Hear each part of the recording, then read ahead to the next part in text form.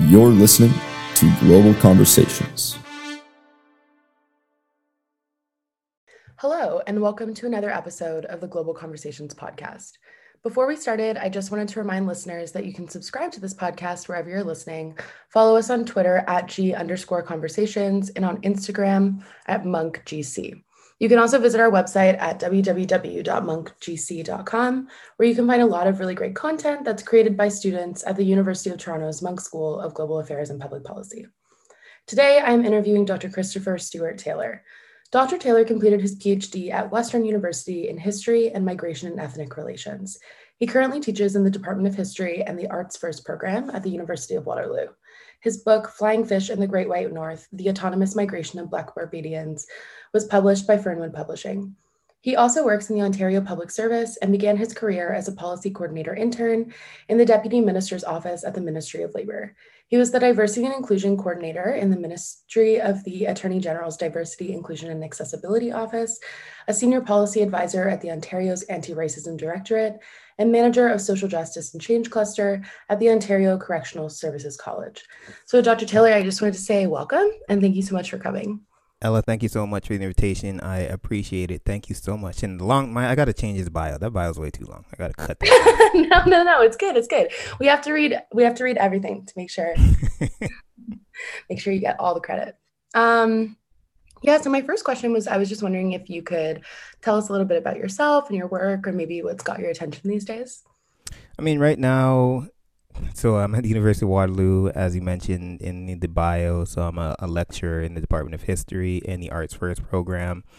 In addition to that, some new roles that I have collected, I guess you can say. I am the Equity Office's Confronting Anti-Black Racism Advisor, and I'm also the Faculty of Arts' Black Equity Strategist and Anti-Racism Advisor. So that's just what I'm doing at Waterloo in that space. But I mean, now, like most folks, we're recording in March 2021. It's, just keeping your head above water and making things move and seeing the positivity around you and understanding that the space that I'm in right now, I'm considerably blessed to be able to do this work and be healthy in this space as well. So I think for me, over this past year is just being really grateful for what I have and being in that space. So that's what's taking up my time, and also being outside. I mean, it's warming up, so being outside, enjoying the sunshine. Yeah, totally. Me too. Absolutely. And yeah, I agree about the reflections of the last year. I think it's quite trite, and I think people talk about it a lot, but I feel also very grateful to be in a space where I get to, just think about really cool things all day long. And yeah, as well as trying to keep your head above water. It's a good way. Yeah, I don't think that's something that we should underestimate. I know, as you mentioned, like a lot of people talk about it and whatnot, but at the same time, it's like, at least for me, I can't speak for anybody else, but at least for me, I know we're in the post summer 2020 mode, and I understand very well about, confronting anti-Black racism and what's happening in the world. At the same time, I understand my small p privileges that, even to be able to do this podcast with you today, it's something to be grateful for. And I'm not going to forget that, for the rest of my life. Yeah, totally. And balancing the joy with the other work is, I think it's really important and good. Cool. So my next question is, I've really loved listening to a handful of episodes so far on your podcast, The Curve with Christopher, which you were telling me before we started recording is actually a podcast for your class, which makes a lot of sense.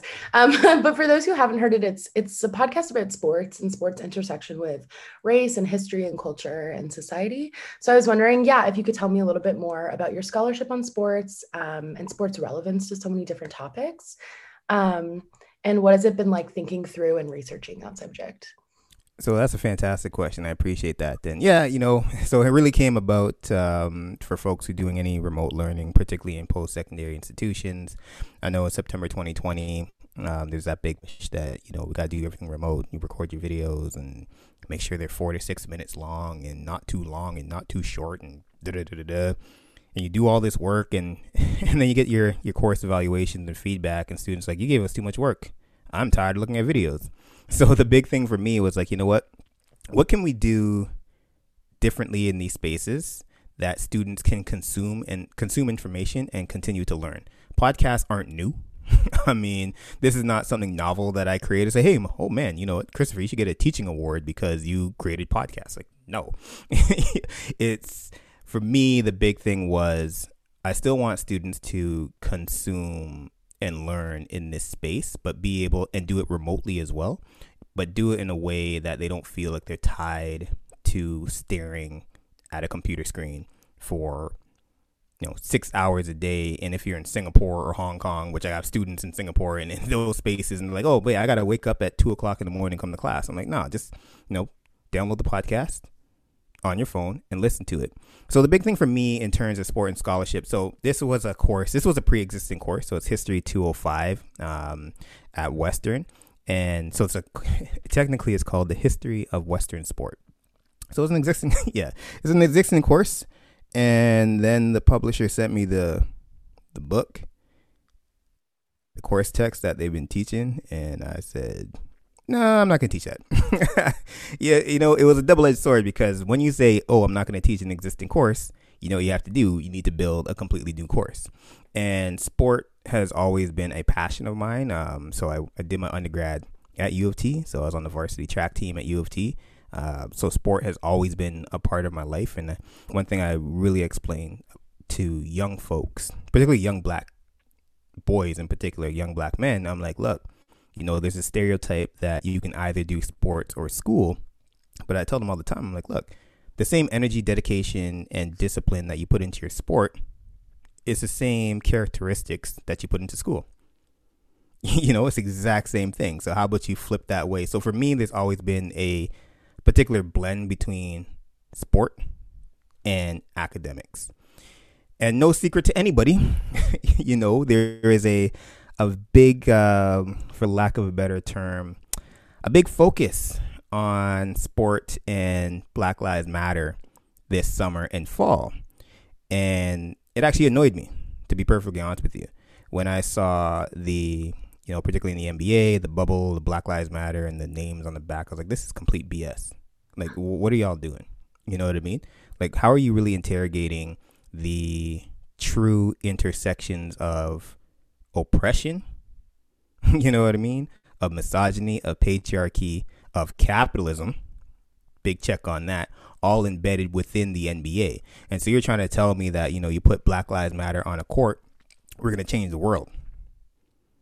No, and so I use that as we'll call it an intersection into this world, because a lot of the students, when they took the course, they saw History of Western Sport.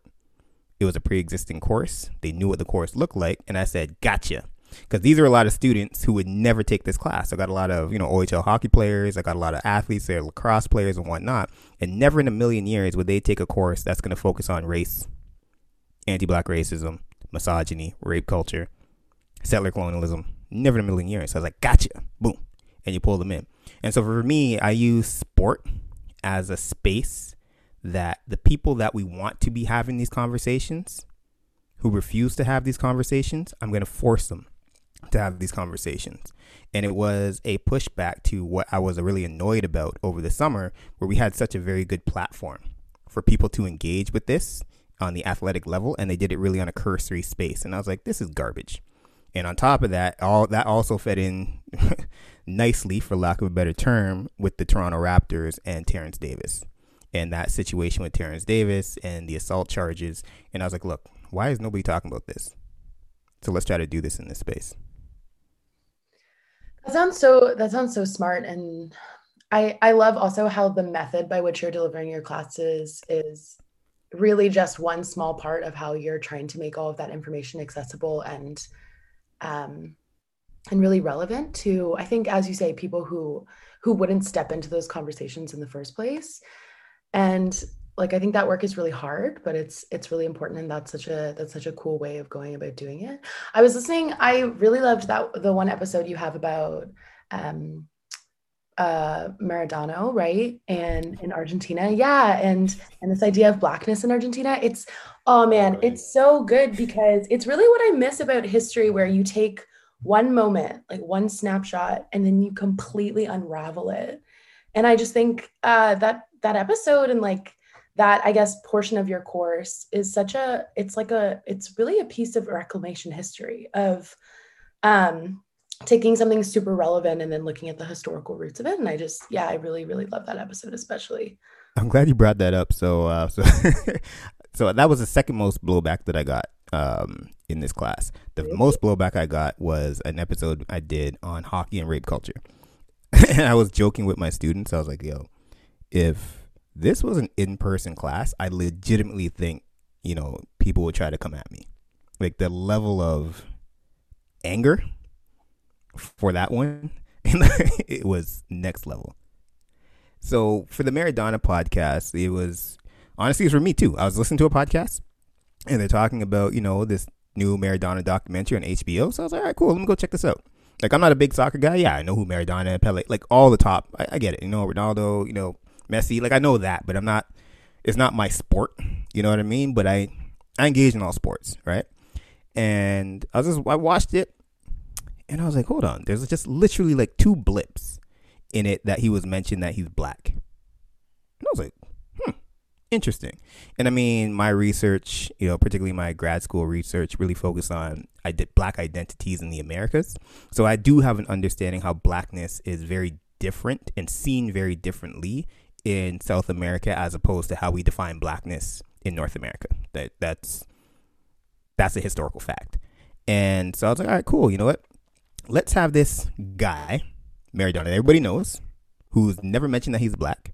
Let's root it in this documentary, which the students had to watch. And as you mentioned, just take that one little moment at a time and start peeling back the layers. Because the podcast itself isn't really about Maradona. The podcast itself is about blackness in Argentina and the whitening, literally the legislated whitening of black people and of the population during the 19th, 20th century. And so for me, it's always like, how can we teach people? I'm not going to say students, but how can we teach people to engage with something that might seem completely irrelevant, but then they start connecting the dots? So again, in that podcast too, we're starting looking at, his relationship in Napoli. So we started looking at blackness in Southern Italy, and they're like, oh, there's blackness in Southern Italy. And then I had the students start connecting blackness, the concept and ideology of blackness, with poverty, of quote unquote lower class individuals. And they're like, oh, snap. Things they would never think about. You know what I mean? But at the same time, we talk about blowback, because one of the questions I asked the students, I was like, can we consider Maradona black? And people are like, no, we can't. I'm like, why not? Episode is especially good. And I'm so interested to hear also that students had blowback against that episode specifically about blackness in Argentina and also across the world, as you're saying, and also hockey and rape culture. I think that's quite an interesting intersection. That one, and the thing is, I've taught, the constructions of masculinity, of Canadian identity, of violence, of whiteness, of rape culture in hockey before. And one thing you can do in Canada, you can talk about a lot of stuff in Canada. You can have a conversation in Canada about whiteness, about white supremacy, and people will be like, I don't agree with you, but I can kick it. You say anything disparaging or critical of hockey, game over. And the thing about that, I was trying to explain to him, I'm like, look, this wasn't me just sitting on on a pedestal and, just having this like polemic delivery of I hate hockey. I'm like, these scholars have done a lot of work on this. If you look at the roots and history of hockey, it's embedded in this whole idea of Canadian white male masculinity. These are historical facts. This is not me making this stuff up. And a lot of the pushback that we got too was students saying, well, rape culture doesn't just exist in hockey, it exists in other sports. I'm like, yeah, like that's 100% true, but it doesn't make hockey any better because other sports do it as well. And so for me, I put that on week 7 specifically because I knew the blowback. And one of the things I really wanted to do with these students was they're okay with critiquing something that is not near and dear to them. But as soon as hockey came up, it was like, oh, you're attacking me. And so we had a debrief the following week. I was like, the following week, we had a week on curling, which talked about the exact same thing. Whiteness and curling, the exact same thing. White spaces. We have a week this week about hunting, like sport hunting and whiteness and white masculinity. No blowback at all. So I asked him, I was like, this is the exact same question that I asked y'all. What's the big deal? It's like, well, you know, it's so near and dear to me. And what I'm trying to explain to him, I'm like, look, you can still consume something and you can still love something, because all of them love hockey as part of their identity, and still have the ability to critique it and be better at it. And so for me, in my teaching spaces, it isn't just about, you know, picking up a book and learning stuff, because let's be real, if you're in university, particularly in the arts, save your 10 grand a year and go buy a book for $50. You know what I mean? If you just want to get information, go online kind of thing. That's all you got to do. So how are we kind of changing up our pedagogies and, you know, changing up these, you know, these Eurocentric ways of teaching to start challenging students how they see themselves in the world? Yeah, totally. I mean, I think as somebody who did an undergrad in arts, like, yeah, it was never the information itself. It was like its deeply relevant aspect in the way it taught me to be critical of the things that were the nearest and dearest to me. Like that's what the value of that education was. So yeah. Let's see. I think we can move to my last question, which is, I'm wondering if you could speak a little bit about your book, specifically Flying Fish in the Great White North, the Autonomous Migration of Black Barbadians. How much time we have? Because I could talk about this for days. I mean, that'd be great. Yeah, and what researching and writing a book about Blackness in Canada was like. I mean, I think we hinted at that earlier, but yeah. So this is a long-ish story, but I know people don't want to listen to me talk forever, because I know I do podcasts.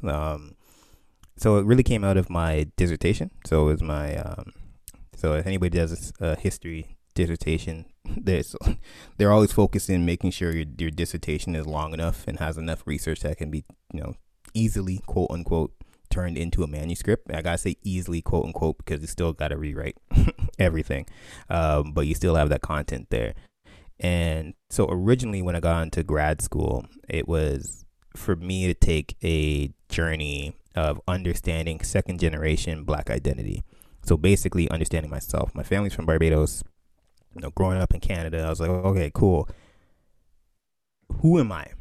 You know, and that's why I say, you know, I talk about small p privilege, because look, I went to school to learn about myself. Like who gets that? You know what I mean? And so that was where the direction I was going in. This is what I wanted to do. And then, you know, particularly doing my master's work, I was really looking at the creation of Black identity in the Americas, looking at the, you know, the transatlantic slave trade, so the human trafficking of Black bodies, seeing where these creations of identities really came from, what it meant to be African, looking at, you know, disembarkation ports and embarkation ports in the African continent, and really always tying these pieces together. And that was like the foundation. Then, you know, suddenly during my second year of my PhD, my father died suddenly. Boom. And from there, I was like, okay, you know what? I'm going to kind of shift not just my academic work, which was kind of touch and go in that space. I was like, am I going to still do this? And what's the point? You know, you got to live, you got to eat kind of thing, and, you know, changing perspectives. I was like, all right, you know what? Let me shift this and turn my dissertation into basically a narrative of his life. And then it shifted into a narrative of his life and my mother's life as well. And from there, I was like, okay, cool. You know what? I'm still going to do all what you need to get done for a dissertation, like all that, you know, good fun stuff. But the narrative, the story was going to be his story. So from there, it was really about his life was the thread. Almost like when you read like historical fiction, where you have a protagonist and you have that thread, and then you're just feeding into the historical narrative. But all this was not historical fiction. This was his life. So really tying down to, you know, coming down what was Blackness in Barbados, you know, emigration push factors from Barbados. So he grew up in Barbados, couldn't afford to go to school. So I have a lot of focus on education at the time when he was growing up. Like, it cost money to go to school. And I don't think people really understand that. Like, you had to pay to go to secondary school, so he couldn't go to school. And from there, looking at, you know, what do we call the Windrush generation, you know, post Second World War, migrated to the UK. So I have all these threads in the, you know, what that looked like. So he migrated to the UK. and he worked for London Transport. So we're really looking at, the history of, London Transport, looking at the Commonwealth Immigrants Act, looking at settlement and racism, particularly anti-black racism in the UK. From there, tying back to moving into Canada. So if you're going to talk about migration to Canada, particularly from the West Indies, you got to look at migration to the US. What a lot of Canadians don't want to really wrestle with right now is that the vast majority of newcomers, and you can even argue to this day, want to go to the States. Like, these are historical facts. But you have things like the McCarran Act came up, and you start getting the borders getting closed. All right, cool. Where are we going to go? UK and or Canada. So I really tie that story in there, and then bringing in my mother's story too, because we're tying in with education. My father was a teacher. My mother was a principal. And so pulling all these pieces in there about, his life, his migrant story, her migrant story, and also education in Canada. And I mean, it was a form of catharsis for me as well, because this is all happening in real time, right? And I don't think a lot of people realize, unless you have like death close in your family, it's not the stuff that you see on TV. You know what I mean? It's not the whole world's going to stop for you. No. Banks don't care. Government doesn't care. Bills don't care. You just got to keep on rolling. You could stop, but that's one big thing that I learned, that the world does not stop. And you just got to keep on rolling. So for me, again, I'm going to say small p privilege is that I had this opportunity to write this story. And luckily, one of the things I had asked him to do, just randomly, I was like, yeah, you should start writing, memoir. I just randomly said that. And so he was just writing down stuff, randomly writing down stuff. So after he died, I just found all these little bits and pieces, and it created this narrative too. So it was a space where I was like, you know what? This was good for me. I got a PhD out of it. And that PhD journey was an effing nightmare. I can't curse on your podcast, but that was ridiculous.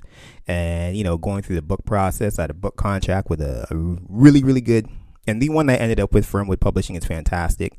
And they pulled it at the last minute. Not Fernwood, but the other publisher pulled it at the last minute. But working with Fernwood was fantastic. And even now looking with Fernwood and the authors that they have, the catalog of Fernwood is fantastic. So it was a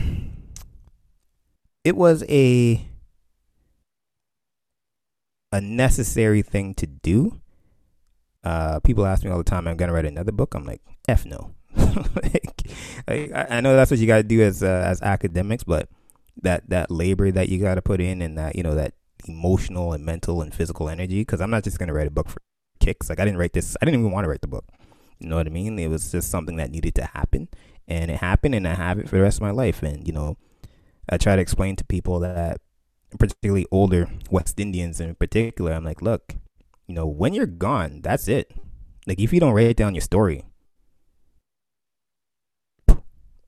that's it. So I encourage folks to, even if you just jot it down on napkins and hold it somewhere, that, people are going to take this up, and people like myself are really intrigued, and we write your story. So go for it. So yeah, that's how it is. I don't teach my book in class. I just have it. It's there. I don't make no money when people buy it. So cool. No, that was really great hearing you speak about it. Thank you for talking about it. I think a lot about, because my mom's an immigrant, and I think a lot about why I was drawn to history as the child of an immigrant. And I think it's a Roxane Gay quote where she's talking about how, like, she writes to figure stuff out, and one of the things that she writes to figure out is her family and her personal history.